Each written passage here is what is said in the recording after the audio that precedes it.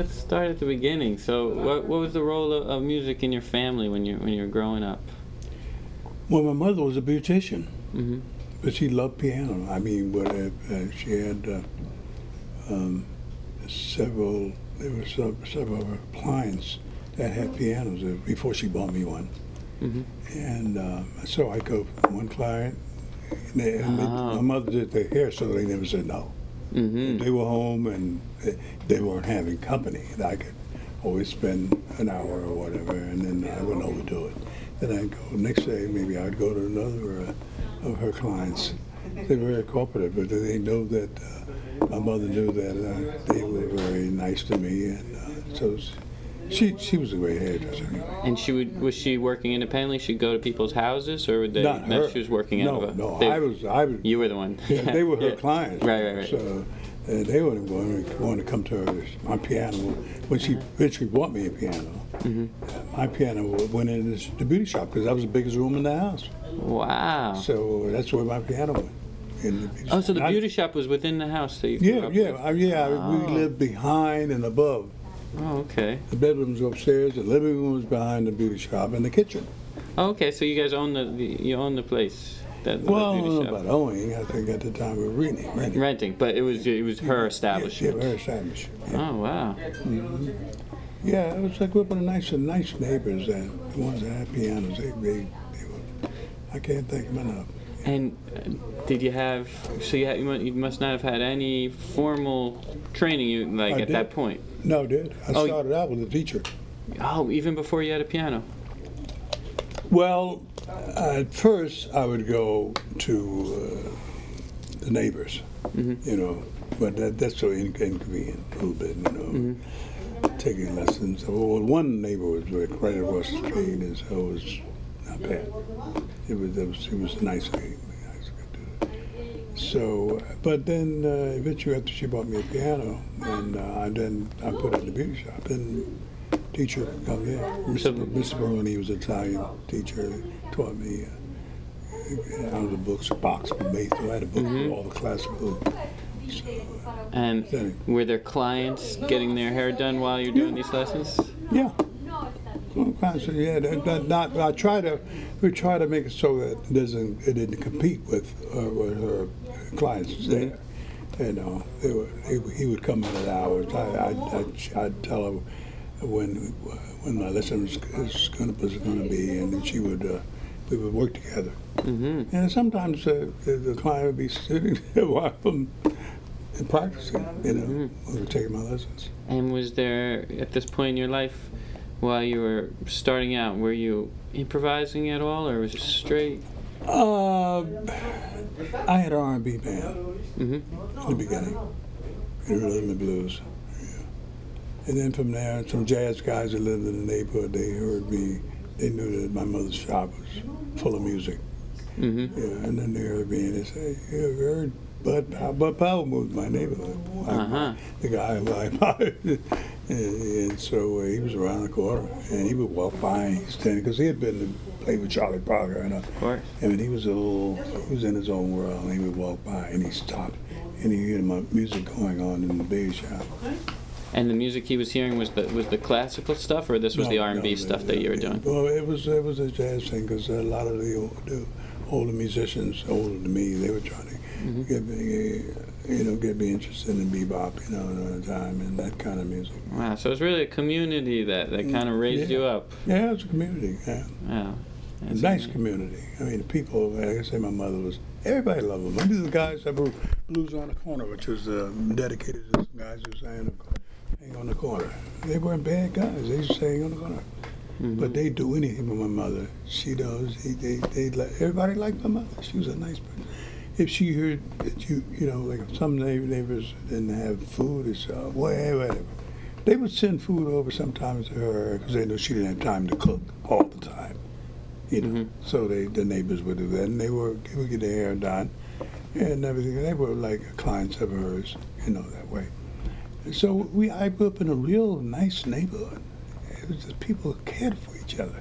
That's when I used to come to New York, I said, my father's sisters lived here, and I come to visit them. I said, how in the world do you live in this city. Because it was so different from Philadelphia. Right. Oh. Yeah, it's a different, yeah. But I love New York now. I mean, I would go back to Philly. I've been back. I've been back to see some family over there. But I love New York now. Well, there was I know that Miles Davis loved Philly Joe Jones because he said he had that Philly sound. Yeah. So there was a particular sound in the music, yeah. right? Every great musicians came out. Uh-huh. Bud Powell lived there he was from Willow Grove, Pennsylvania, which is a suburb of Philadelphia. Mm-hmm. He was my hero. He had been in New York and played with Bird, Diz, and all. He was a great piano genius. And did your interactions with him go past him? Well, he looking played in the my window? piano one time. He was kind of in his own world. He wasn't. It was like he was. Yeah. He was a little eccentric, but he was coherent, you know. And he came out and played my piano. You know, he's one of my heroes. And we follow him on the street, you know, like that. You know, he was there because he had been in New York and he made recordings. I had some of his recordings. Yeah. So I grew up in a kind of a beauty shop and a musical environment. And do you remember any particular pearls of wisdom, musical or otherwise, that you got from Bud Powell or any of the older musicians? Well, I'd hate to elaborate on that, but I'll talk about. There's so many guys that helped me, you know, that helped me, encourage me when they saw it. The guys in the neighborhood, there were guys that lived near where I lived, and they would hang on the corner and. And then I joined the band, a local band, Cal Massey's band, and it goes on and on. It's a long story. But you know, it was a great neighborhood to grow up in, West Philly. Well, we can zoom forward a bit. So now. When you're in your teens, that's when you started interacting with John Coltrane. Yeah. And because I started when I was 13, but then I met John later. And he had told you he wanted you to be in his band way before you ever joined. Is that right? Yeah.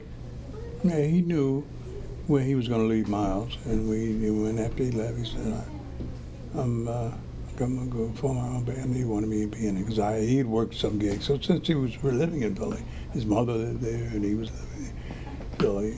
And there were some promoters there would hire him sometimes, and he wanted me to play with him. I was just a teenager at the time, you know.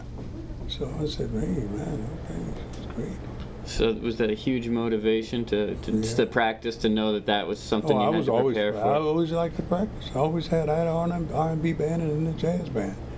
So practicing, nobody had to tell me to do that, you know.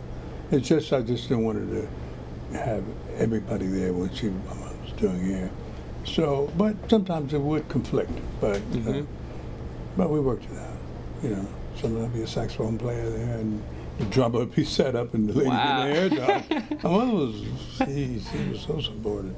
That's wonderful. Yeah. And I've read in some other interviews that you'd spend some time with John Coltrane and you'd sit on the porch and just talk about music a lot. And I'm so curious what kind of things you would speak of. Can't tell you.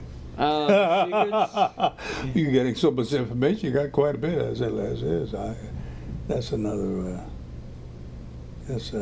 thing. We probably talked about music. You know. All right. Well, I'll allow it to remain a mystery. Of course. Mysteries are good. Yeah.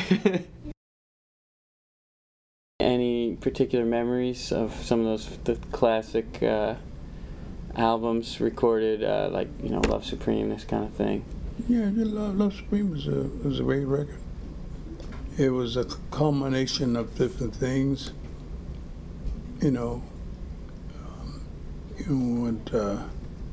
what John and I were musically we adapted. You know, I adapted to his greatness, and he was a great listener. I mean, he loved to go. If you went somewhere, he would go with you, and then vice versa. We worked off each other's creativity. He was amazing. He was teaching me at the same time he was listening. He was an amazing guy. How many teachers stopped and listened to their students? You know, but he was like that. You know, he wasn't arrogant. He was always trying to, and he's always practicing. Like if we were working here, in between sets, he'd be somewhere practicing. He was hearing all these harmonic things. Did you feel like you were playing catch up, or you were catching it by osmosis, or? Because he was listening to me too. Why? I don't know. He heard something and played. I don't know. He was like that. He wasn't an arrogant guy. He was, I know it all, and you listen to me. But when you're playing with somebody, you have to listen. You listen to each other. And then I listened to Elvin. We listened to each other. Jimmy was there. Everybody was listening to each other. That's why that band was so great, because nobody was on a low level. Everybody was, you know, we listened to each other. You know, Jimmy, he moved harmonically with me, and Elvin rhythmically, and you know, it was quite a picture. And were you so filled with energy after these things, after a night like, you know, one of these nights? Well, you need that. You have to be. That would energize you, no doubt about it. By you giving up what you have to offer, and then you get so much in return. Right. That's the way life is, isn't it?